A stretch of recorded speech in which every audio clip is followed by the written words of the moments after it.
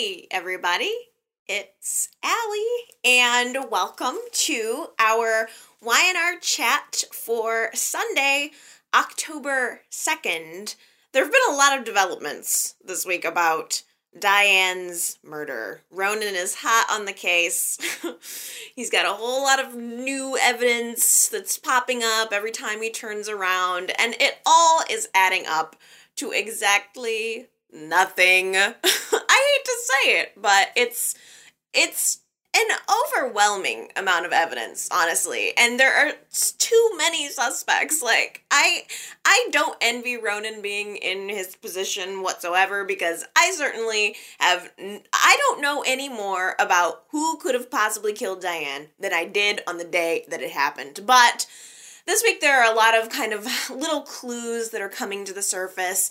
For instance, Ronan discovered that the key, which was found in Diane's throat when she died, actually unlocks a lockbox that she had at the hotel. It wasn't the room safe. She apparently had kept a separate lockbox down in the lobby, which is just now being revealed. And Ronan goes to open up the lockbox, and what does he find inside? But Diane's diary, which I don't ever remember her writing in. There may have been a scene or two of her writing in the diary, but I barely remember it. And of course, the entire time that Ronan is trying to figure out this little mystery, trying to get to the lockbox and open it, Abby is hanging around in the background, and she's very, very nervous, thinking that her recording is going to be in there. Her taped confessing to running over Tucker on purpose. She thinks that that's what's going to be in the box, since that's what Diane was holding over her. However, that's not exactly the case, and Abby was in plenty of trouble otherwise. Later in the week, Ronan actually had a really good idea. He's standing there looking at all of these stupid pillows. All of those pillows that were hanging out on Diane's bed after she died. He has the idea that each of these pillows... I hate the stupid pillows. I can't tell you. Every time those freaking pillows come into a scene, I'm like, give me a break. I'm literally disgusted by the existence of these pillows. I don't know why it bothers me so much, but it's so just lame. But anyway, Ronan starts to realize that each of these pillows represents one of the suspects in some way, and he puts two and two together in his sexy brain and realizes that the one that says, I don't even remember what it said, girls just want to have fun, it represents Abby. And just on a whim, he whips out his knife and starts hacking into this piece of evidence, and the detective is there with him going, Ronan, no, don't destroy the evidence. But on his whim, he was correct. He rips open the pillow and realizes that there is a zip drive inside, and that is where Diane was holding the evidence of Abby's confession, which doesn't make any sense, because the key was in no way connected to that pillow and where she hid it, yet Diane was wagging the key in front of Abby's face. So that was obviously a complete red herring. That was intended to throw us off of this trail. And there are a million other things just like that. I mean, Ronan finds the diary, and he's looking through Diane's writing, and mostly the main thing that comes out of the diary is Diane had some writings which kind of point to if she was going, well, she said explicitly, if I'm going to be murdered, Adam's going to do it. Adam's a psychopath, and it's Adam, and he's getting ready to, he's a loose cannon, and I know he's mad, at me, and those were her feelings about Adam, and that was the main development that came out of that, although she sort of, in her writings, implied that Victor could possibly have hurt her too, but from the diary, more evidence pointing toward Victor and Adam.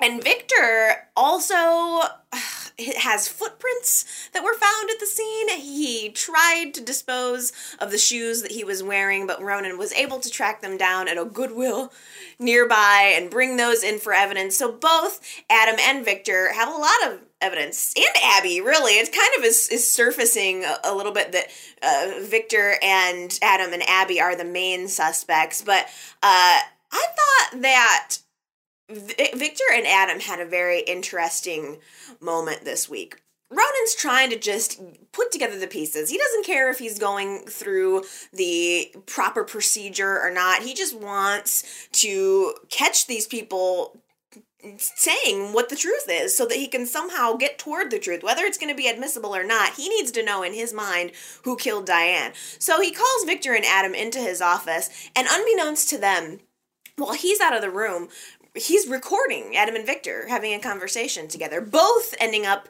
admitting that they were at the park on the night of Diane's murder. And, more interesting than any of this new evidence that's coming out, I thought, was the scene between Adam and Victor where Adam starts to break down a little bit. And we're seeing some more of that this week. Honestly, more than any of the evidence that's being revealed, I feel that the breakdown of Adam's character is becoming the most interesting because he has this almost, you sense a twinge of guilt, in his eyes and his voice and the way he's holding himself. Because as Victor and Adam are being recorded by Ronan, Adam has this moment where he looks at Victor and he just says to him, do you ever wish that things were different between us, Dad?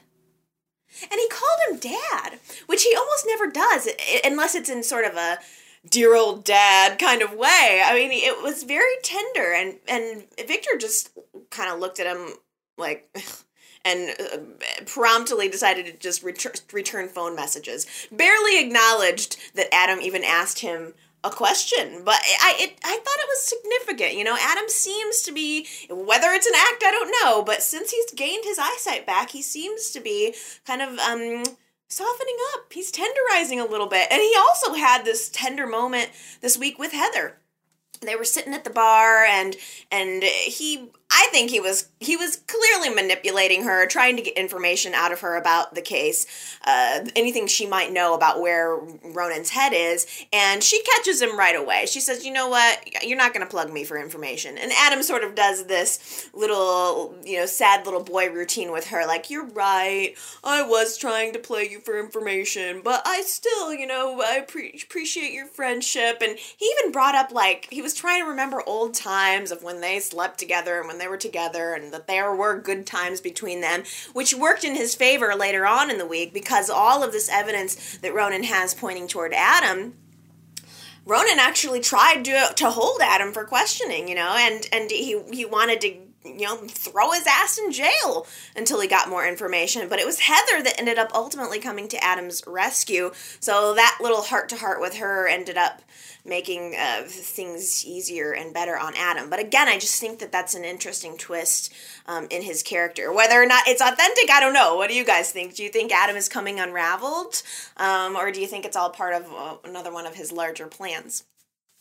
So, aside from Victor and Abby and Adam being the main focus, there's still two little people that are floating out here that Ronan is really focusing in on, and that is Nick and Ashley. I don't think that Ronan thinks that either Nick or Ashley killed Diane. I think he just wants to get information out of them because he knows that they're hiding something. And Ronan so cleverly went to Phyllis, and he told her that he's trying to focus in on Nick and Ashley, and ended up kind of plugging her with a little bit of information.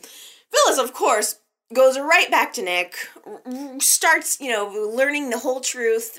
Nick actually tells Phyllis the whole thing about the blackmailing and that he and Ashley were together in the park. Ronan was betting on the fact that Phyllis would be jealous about the idea that Nick and Ashley were involved together in this Diane thing. So Phyllis goes right to him and learns the whole truth. And at the same time, Nick had just received another letter, another blackmail attempt from the big blackmailer, the secret blackmailer.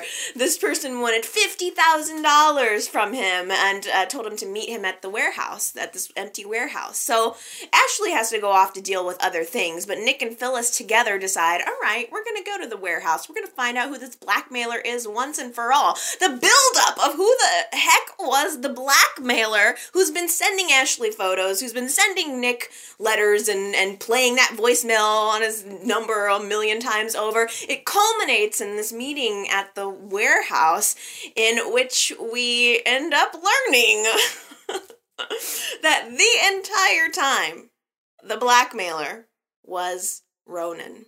He was trying to shake them down out of the tree, trying to get information out of them. So Phyllis and Nick ended up walking in on this police sting and learning that truth. And as a result, Ronan has Nick and Phyllis being held for questioning right now. So there's been a lot of development on Diane's murder. Oh, and by the way, can we just take a moment to talk about Nick's new hair? You knew I wasn't going to let that one go. What do you think?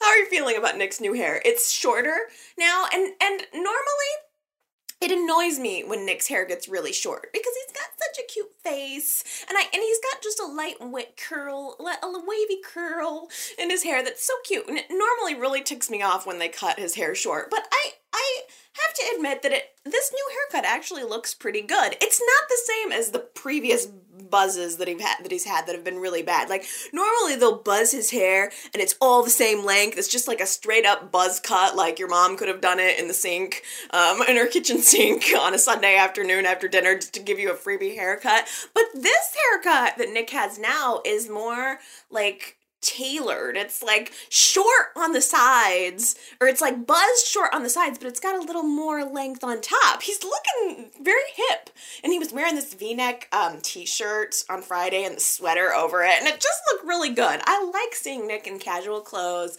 with his hip new haircut. He's looking very young, very cool, and I'm enjoying it. I'm enjoying Nick's new hair. Now, the thing about all of this Diane crap is I feel confused. I mean, there have been a lot of developments this week, but as I'm watching, I'm finding myself not fully engaged in the action, and I will tell you right now that if Ronan were not involved in this case, if it weren't Ronan going around to everyone, I would not be anywhere near as interested, because the problem with this storyline, and you know I don't like to criticize, but the truth is, the problem with this storyline is that we, the viewers, have become so far removed from the details now. I mean, I can't remember everything and all of the little clues that happened, all of the little details of the night that Diane died. I can't remember that 6 to 8 weeks ago, from 6 to 8 weeks ago. It's been 6 to 8 weeks since Diane died, something like that. And I feel like Y&R has waited way too long. They've just waited way too long and blown the whole storyline for me. It's like, I'm here, but I'm not fully engaged, and I don't even really care about the journey anymore. Like, part of me just wants to know who did it, so I can just get it over with. I know that's horrible to say, but I want to know who did it. I don't care about all the little steps in between. I'm losing interest. I just want to know who killed Diane Jenkins, and I want the person that killed Diane Jenkins to make sense. If it turns out that it's Nikki, I've said this from the beginning, if it turns out that it's Nikki all along, I'm gonna be annoyed, because it just feels like this diversion, just the whole thing has just been diversion, and I knew from the beginning that there was no way we were gonna be able to predict with any accuracy who the killer was. I mean, it just, The whole thing is, I wish they just would have resolved it. I wish they would have wrapped it up when the storyline was hot, when everybody cared, and now they've just waited too long, and it's losing steam. I just want to know who killed Diane Jenkins. I want it to make sense, and I want some justice for Kyle. I just realized that I had a hilarious dream. I think it was like Wednesday night or Thursday night, but this is so ridiculous. Basically, in my dream, Ronan and Jill were having sex. Ronan and Jill were like going at it, doing it. And the weird thing is like, I have really intense dreams. So this is not, it's weird, but it's not weird in the scope of my weird dreams. But like Ronan and Jill are doing it. And the whole thing is taking place on this like psychedelic background, you know, like from, you know, like the 70s or something, you know, TV where they had those like swirly effects in the background. It was like swirling psychedelic background and Jill and Ronan doing it right in front of that. It was so freaking weird. I don't even know. It's just, Ronan just has this, just has this sex appeal. He's just rattling around in my head as this intense sex monster. And I guess I know in the back of my head that Jill really needs to get some. She needs to get laid. So maybe that was what the connection was. But I mean, like, Ronan just has sexual chemistry with everyone. You could easily pair him with Jill, and it would be like, yeah. I mean, maybe it's me, but I just feel like he is hot with anyone you pair him with. This week, there was a lot of implication of Ronan and Phyllis. Like, a lot of sexual flirtation happening between them. They had, like, 2 separate interactions that were blatantly, like, Ronan was kind of checking her out. Whether it was part of his strategy, I don't know. Whether it was part of her strategy, I don't know. But the point is, Ronan and Phyllis were kind of hot together, and I feel like it would be interesting to see, like, a Chloe, Ronan, Phyllis triangle. Wouldn't that be kind of different? I mean, just because Chloe's kind of younger, Phyllis is a little older, and I want to see Ronan pulled in some different directions just because he's so usable. He's such a hunk. He could really be paired with anybody, and it was fine. I mean, I'm telling you, Ronan had he had an interaction with Kane again this week, and there's something about Ronan and Kane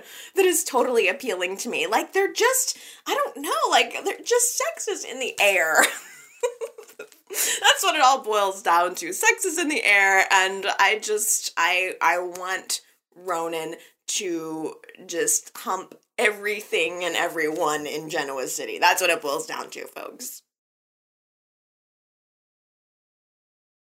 And it is kind of sad. Ronan and Chloe have hit a bump. There's been a bump in the road, and I knew that the Delia thing was just not gonna be, it was not good in any way. I knew as soon as it happened.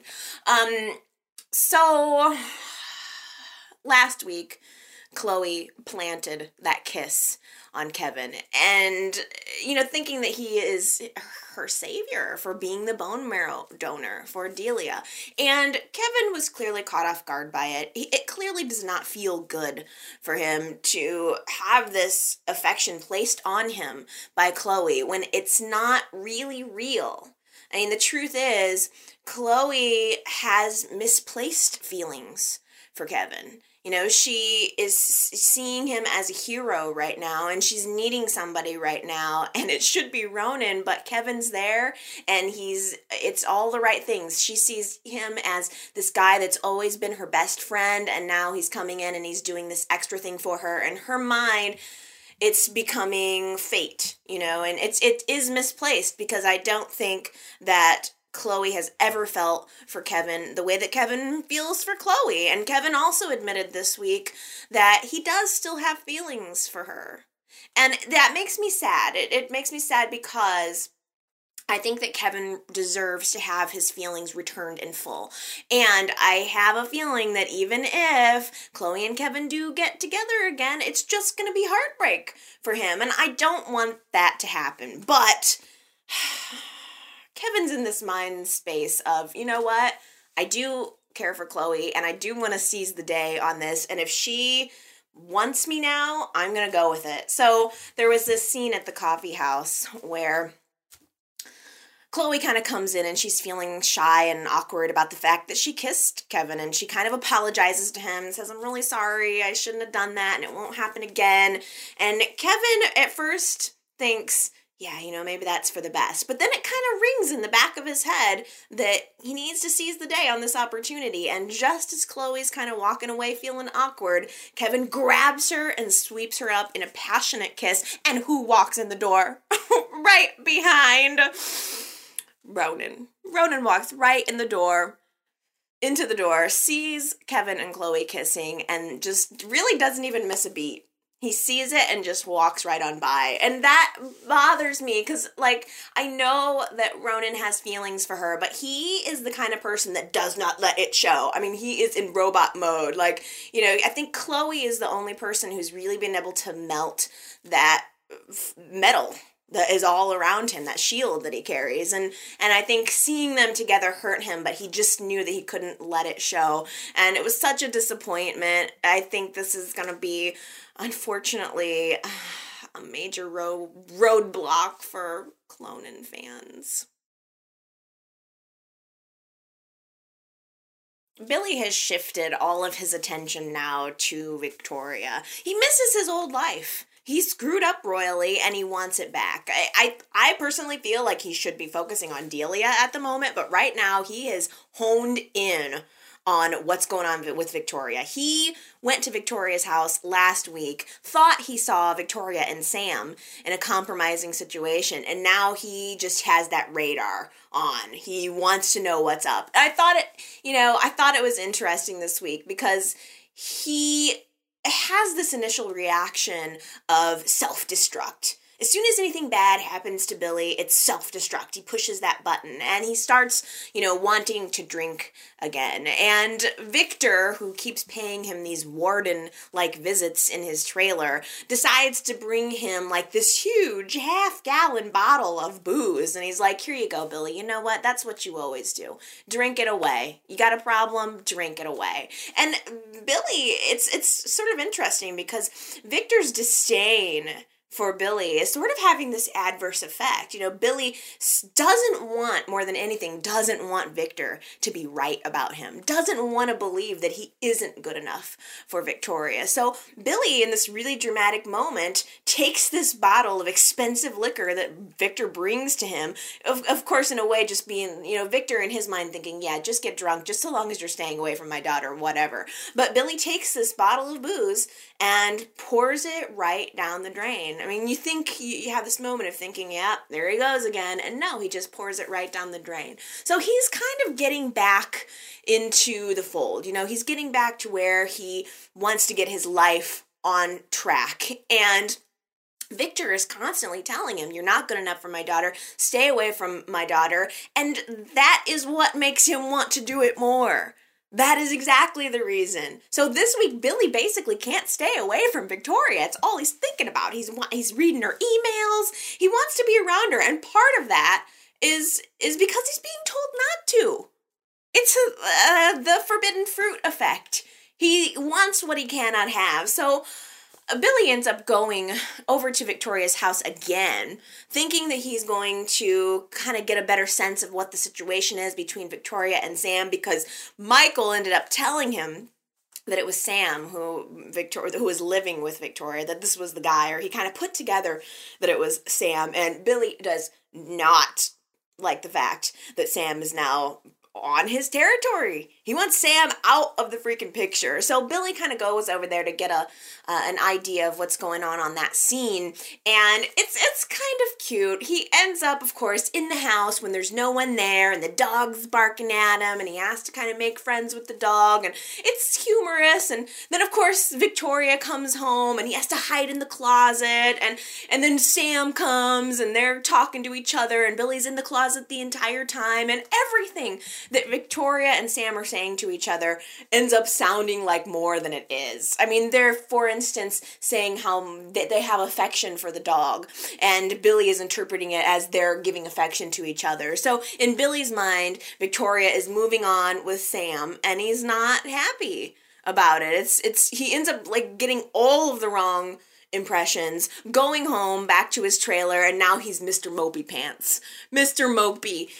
Until he ends up having a conversation with John in his mind. And John sort of tells him that he needs to start to learn to move on. If indeed Victoria has moved on with Sam, Billy needs to move on with his life too. And it's equated to this sort of it's a comedy of errors, really, what's going on with Billy and Victoria at this point, because she, in her way, is trying to tell him that she wants him back, but also trying to act like she's not completely missing him, or like she's trying to move on. And at the very end of the sequence, Victoria sends Billy an email saying, you know what, I'm still not over you, I still care about you, and I want you to come home. And after this conversation with John, Billy decides to look at the email, not read its contents, and delete it. So Billy is left with this impression that Victoria's moved on. Victoria's still wondering and pining over him the entire time. And it's tough. It's a tough situation. I hate watching it because I do think that they make a very good couple. My main argument here, though, is that Billy is acting like Victoria, or he has been acting like Victoria doesn't have a right to move on. I mean, or that Victoria doesn't have a right to be upset with him. The thing that ticks me off about Billy is that he left her.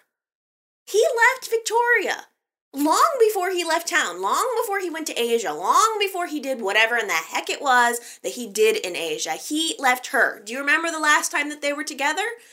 Victoria's laying on the couch after they have I don't think they had sex. I think they were having just kind of an intimate moment. She gets up to get a soda and he bolts out the door. That's what he does. So, okay, Billy, I want you to be back with Victoria. I understand how you're feeling. I can understand that you're upset by what you think is going on with Victoria and Sam. But, buddy, let's not act like you did not make your own bed here.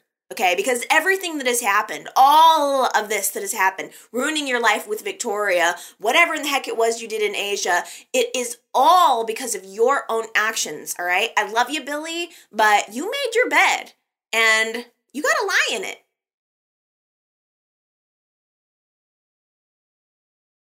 The walls are closing in on Colin. The entire time that he was locked in the wine cellar with Gloria, he underestimated her big time. He thinks that she didn't see anything that was going on, but Gloria had her senses about her. She ended up seeing that he was rifling through the safe, trying to get this information. And she also saw a darker side of Colin. He got really, really angry at what Genevieve did to him, and she realized that he's kind of a dangerous guy. So Gloria, I think, is going to, in the coming weeks, play a really important role in bringing Colin down. As we all know, he's going down soon, and Kane is going to play the main part in that, which I think should be entertaining to see. It's now Kane's turn. I mean, Colin has been the source of so much of Kane's misery, and now he's gonna be the one to take him down. I don't know where Genevieve is. Genevieve, she's gone on her trip. Isn't it about time for her to come back soon? I'm so curious to know if Genevieve is gonna be hanging around after Colin is gone. But at this point, we have Kane pretty much having a lot of conversations with Ronan, trying to catch Colin, trying to find out what his little business dealings are, and to expose him, to try to get him thrown into jail before he does any more damage. And it's becoming a really sweet bridge back to Lily and Kane. I can't help it. I want it. I tried, but I have to have my Lily and Kane. Lily is starting to realize that Colin's around. He's staying in Genoa City, and he's, in fact, looming over her. There was a scene at the park this week where she's sitting there having a fun little time with her children, and Colin comes up and casts this huge shadow over her little play date, over her time with her family. And I don't know if that was intentional. Part of me thinks no. I don't know if Colin was following her on purpose. Part of me thinks no, but it is certainly possible. Colin's a bad guy. He tried to steal her children. He tried to drive her insane, put her in the mental hospital. So Lily is still in this kind of fragile state, and she's afraid of Colin. And she had a conversation with Kane last week and told him, hey, why are you not working harder to get him out of here? Let's step it up. So That's exactly what Kane's doing now this week. And it's just slowly Kane's starting to work his way back into Lily's life. Really, we all know all he needed was one foot in the door. And pretty soon that door is going to be wide open for a Kane and Lily reunion. I feel like the passion between them never died. Even when she thought that Kane was dead, the passion between them never died. And when she realized that he was still alive, the passion just, I think, got covered up for a while, just covered up with all of his lies, and which I don't condone at all, but, I'm trying to understand things from Kane's perspective, and I feel that if he can be honest with Lily for a change, if he could see her as a partner for a change, then I'm all for the reunion. I really am. I love them together. The problem is, though, their relationship really always has been based around Kane trying to protect Lily from his past. That really is the source of everything. Kane's lies, if you want to count them, are he lied to her about his identity. He told her he was Philip Chancellor. That was directly because he was running from his past. And he lied to her about Colin. He lied to her about the danger that inserted itself into their lives, and that was, of course, related to Colin, too. So if Kane can cut off the head of the beast, I don't see anything else that could, become a problem for Lily and Kane's relationship. It just is that, their relationship has always been predicated on him trying to protect her. Kane is the protector. And I'm a little bit worried that that's kind of what foot we're starting off on again now, because she's looking to him to save her from Colin, to protect her from this evil presence in her life. So it's sort of like, I feel like the cycle is starting over again, but maybe that's what Lily needs. Maybe that's what Lily wants. Maybe Lily wants the protector. I mean, as long as it's not him that she needs protecting from. As long as Kane isn't the danger in her life, then I think that there's no reason that they can't get back together. They took a little trip this week to the dance studio, to Drew's dance studio, and they had a reunion moment with Madam, and it's all amounting just to a lot of sentimentality between Lily and Kane. That was the place where Kane proposed, and it was a cute little moment where Lily had an opportunity to tell Madame that they were divorced, chose not to. And Madame is looking at them and saying, you guys just still seem like newlyweds. She's sensing that there's still love there.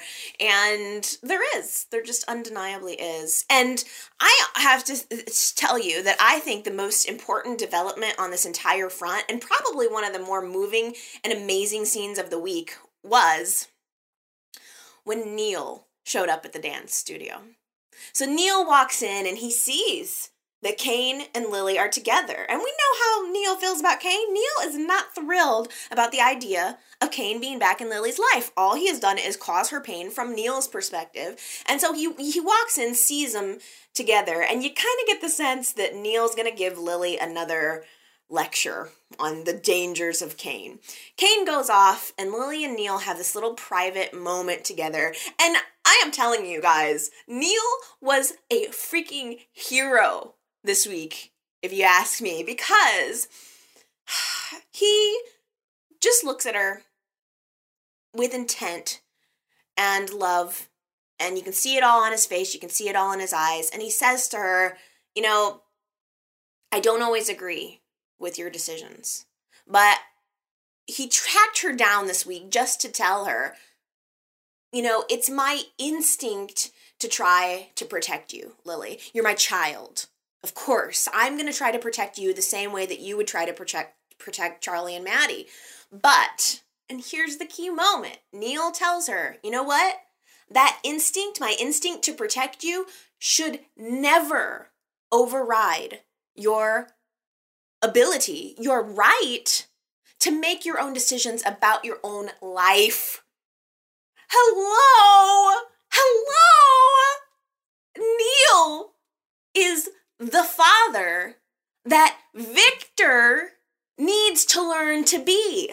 I wish that Neil could pass that little chunk of wisdom on to Victor and pretty much all of the other parents in Genoa City. I mean, like, the fact that Neil showed that maturity it rocked me. It astounded me because he could have gone on forever pushing Lily and Kane apart, pushing them apart. But he realized that that's not the way it works. And that he was kind of, you don't want to end up turning into Victor. Victor's the extreme example of what happens when you do that. You don't go bribing people to get your way just because you don't like who your daughter is seeing. You don't go setting up elaborate scenarios just to catch the guy in some kind of horrible situation. You respect your daughter's decision, and that's exactly what Neil did this week. And I really thought that was the moment of the week, and I love Neil for what he did. Holy crap, is Jack actually going to be able to get Jabot back in his hands? That dangling carrot that's been just right in front of his face for all of these years, is he actually going to grab it? It's looking that way. It's actually looking good for Jack. Like, the viewers might actually get the answers to their prayers because Jack has realized that he's never going to be happy just being in a management position at Jabot. Jabot is his destiny. I mean, for crying out loud, we all know it. And last week, Tucker made him a little bit of a deal. Like, if you help me get Jabot away from Catherine, I'll make sure that you have an ironclad job at Jabot forever. Which Jack realized as a result of a conversation with John, who came to see him this week, in his own mind. I love this side of Jack's personality, too. I love when he has a conversation with John, because it's almost like the angel and the devil sitting on his shoulder. But as a result of this conversation with John, he realized that he doesn't just want to be, he doesn't want to just have another boss. What's it matter if Catherine or Tucker are in charge of Jabot? He's just going to be another pawn, and it hurts him immensely to see that the company that his father worked his entire life to build is now just become a piece in this game between Catherine and Tucker. And so Jack actually, through the conversation with John, realizes that he needs to go all the way. John surprises him and tells him, you know what? If you're going to make this move and go against Catherine, then you need to make sure that you benefit from it. And I just thought it was really, really amazing. Jack realizes, without John even having to say it, that, wow, you're telling me to go all the way here. So Jack turns around, goes back to Tucker, and says to him, you know what? You need revenge on Catherine more than you need Jabot. Okay, let's get that straight. So what you need to do is, I'll help you get Jabot back from Catherine, but you're going to sell it to me because you don't need Jabot. You don't care about Jabot. It's not about Jabot. It's between this feud between you and your mother, and why don't you just deal with it and give me Jabot? And if you don't, I'm not going to testify on your behalf. I'm not going to help you get Jabot back, because there was a hearing this week, an arbitration in which they're finally going to decide whether or not it was fair that Catherine took Jabot. So Jack finds himself in this kind of middle position where he needs to either help Catherine or help Tucker, and we all know that Jack is on Jack's side. So we're going to see how it pans out. I'm pulling for Jack, to be honest with you. I don't know where the heck Jack is going to get the money to buy Jabot from Tucker, because it seems like all of these years Jack's major problem, or at many different junctures when Jabot has come into play, Jack has not been able to buy it because he didn't have the money. But I don't know, suddenly Jack has the money, he's pulled it together, and there was a very great, I guess I've been enjoying kind of watching the angel and the devil on Jack's shoulder, because he knows that working with Tucker is going to benefit him more, but he still feels obligated to Catherine because she's an old family friend. And I know we've been talking so much lately about how Catherine has turned into this evil witch. And I would be remiss if I did not talk about Catherine paying a little visit to Jack this week, knowing that this arbitration is on the table, it's coming up, and knowing that she's going to need Jack's help to testify on her behalf. Catherine goes to Jack and suddenly she's a sweet old lady. Again, suddenly she's telling, him,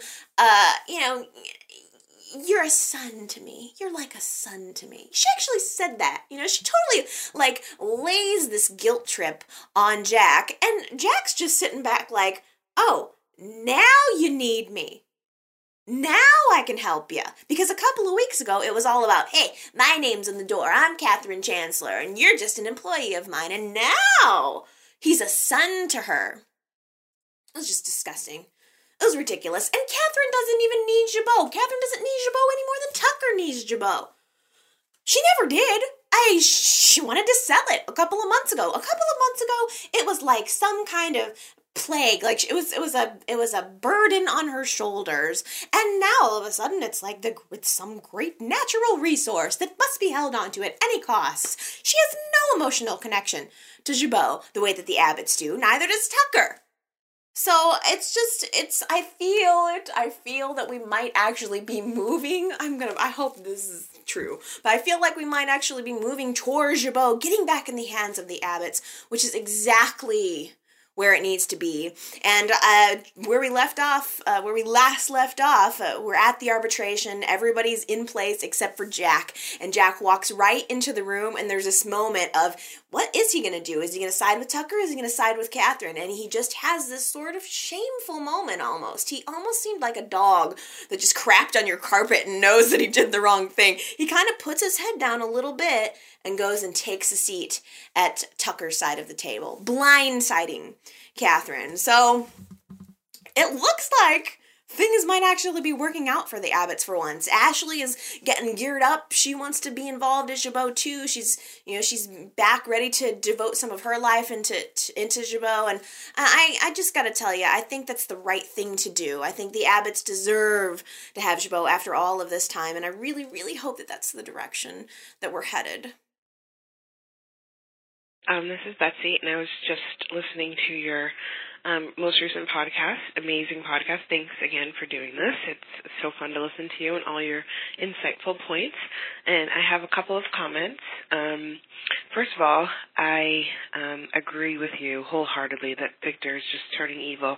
I used to always vote for Victor no matter what, even when he was being kind of bad. But this stuff with Delia and Billy is the most retarded, awful storyline. And I don't even think that Victor would really be that evil. And it's really stupid that Michael's involved in this in any way, shape, or form. I hate the storyline so much. I want Billy to grow a pair and tell Victor to shove it and go to the hospital and say that he's the donor and just suck up whatever the consequences of everybody knowing what big bad thing he did in Asia. Who cares? At least you'll be there for your daughter. And I agree with you that Victor and Catherine probably need Nikki to make them stop being major a-holes. Okay. Devon and Abby, I like calling them Dabby. I think that they are cute and would maybe make a cute couple in the future. So I sort of like what they're doing with that, especially given that Abby hates Tucker, Devon hates Tucker, but then Tucker's Devon's father, etc. So it could be kind of fun. And lastly, I just want to say that I will be so happy when Daisy gets out of jail and takes her baby away from Phyllis, because Phyllis deserves to have that baby ripped out of her arms just the same way that the baby was ripped out of Victoria's arms because of Phyllis. And yeah, it's probably not the best thing for the baby, but at this point, I don't even care. I just want Phyllis to suffer, because I can't stand her, and I can't believe she's being such a jerk to her little sister who, as you pointed out, what could her little sister have done to make that household so much worse, or whatever happened in their house? So give me a break, Phyllis. You deserve to suffer. We deserve to find out what happened in your house, and I would love it so much if somebody would ever find out that she was the one who tried to run over Christine and Paul way back when, so she can stop pretending like she's Miss Goody Two-Shoes and actually have to, suffer some consequences just the way that she thinks that everybody else should suffer. Okay, that's all I have for you. Thanks again for your awesome podcast. Bye. Ooh, that's an interesting point. That's a good point about Phyllis. I mean, I guess in a way I kind of, it gets into the back of my brain and I forget the circumstances, but I liked when you said she deserves to have that baby ripped out of her arms the way she did to Victoria. I can completely identify with that emotion. I mean, ultimately, I don't know. It's such a sticky issue.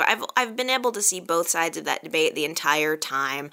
I'm in it for the drama. I don't, however, like the way that Phyllis has been treating Avery. I mean, what is up with that? I think the main thing to keep in mind here is that now that Avery is going to be working with Daisy to try to get the child back in Daisy's arms. Avery has decided that she's going to work on Daisy's behalf, and that means working in opposition with Phyllis. And I think that no matter what comes down the pike after this, we need to keep in mind Phyllis fired first. That's the important thing to keep in mind, because Avery came into town, I think, trying to mend fences with Phyllis. And it was Phyllis who decided to make it a contentious relationship. So Avery is going to be probably disrupting Phyllis's life, and I'm going to feel really bad about that. But I want to remember that if Phyllis had handled the situation better, if she could have embraced Avery, then I think whatever is going to happen between them now could have been avoided. So it's going to be a sticky situation, but I'm still interested to see where it's going to go. And I think that there ain't no way around realizing that Avery is going to be sparking Nick's interest in the very near future. So I'm kind of excited to see where we're headed with that too. And Dabby, why can't I'm no good at naming couples. I was like, what was it going to be? Davabby?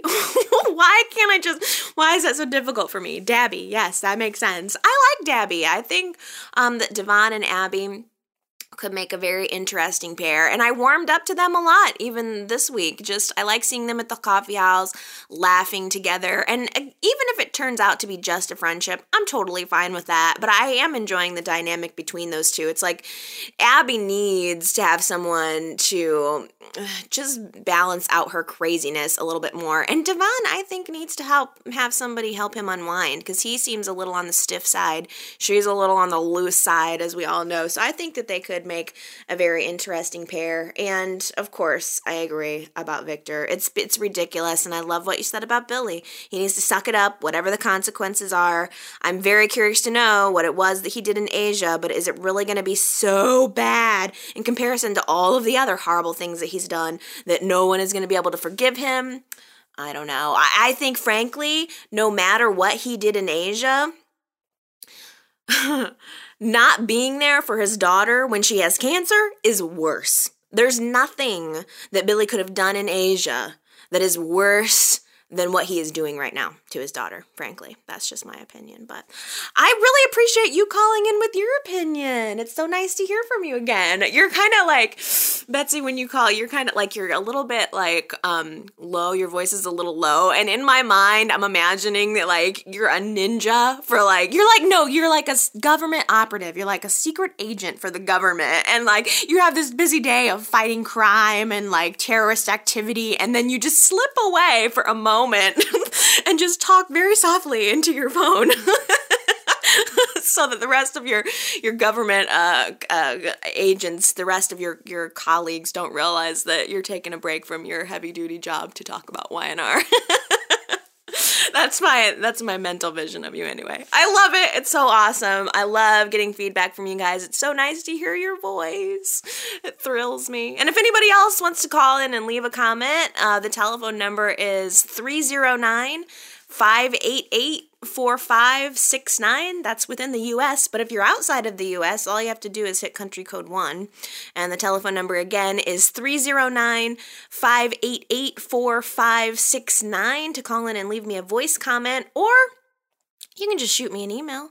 It's yrchat@live.com. I'm here and I'm reading emails and responding to emails, and I would love to chat, correspond with you guys about the show and hear what your perspectives are. It's always entertaining and insightful. So please do find a way to leave me a comment. You can also go to the blog at yrchatblog.blogspot.com, and you can leave me a message there. Any way you slice it, just find a way to contact me, get it out, get the opinions out. If you agree or disagree, doesn't matter. I still want to hear from you. I still love you. Okay, so I think that's just about it for me for now. I'm gonna go make some food for myself and enjoy the rest of my day. I hope you guys are enjoying your week. And I'm going to be back next week to chat with you again about the show. So everybody take care. Love you so much. And we'll see you next time. Okay. Bye.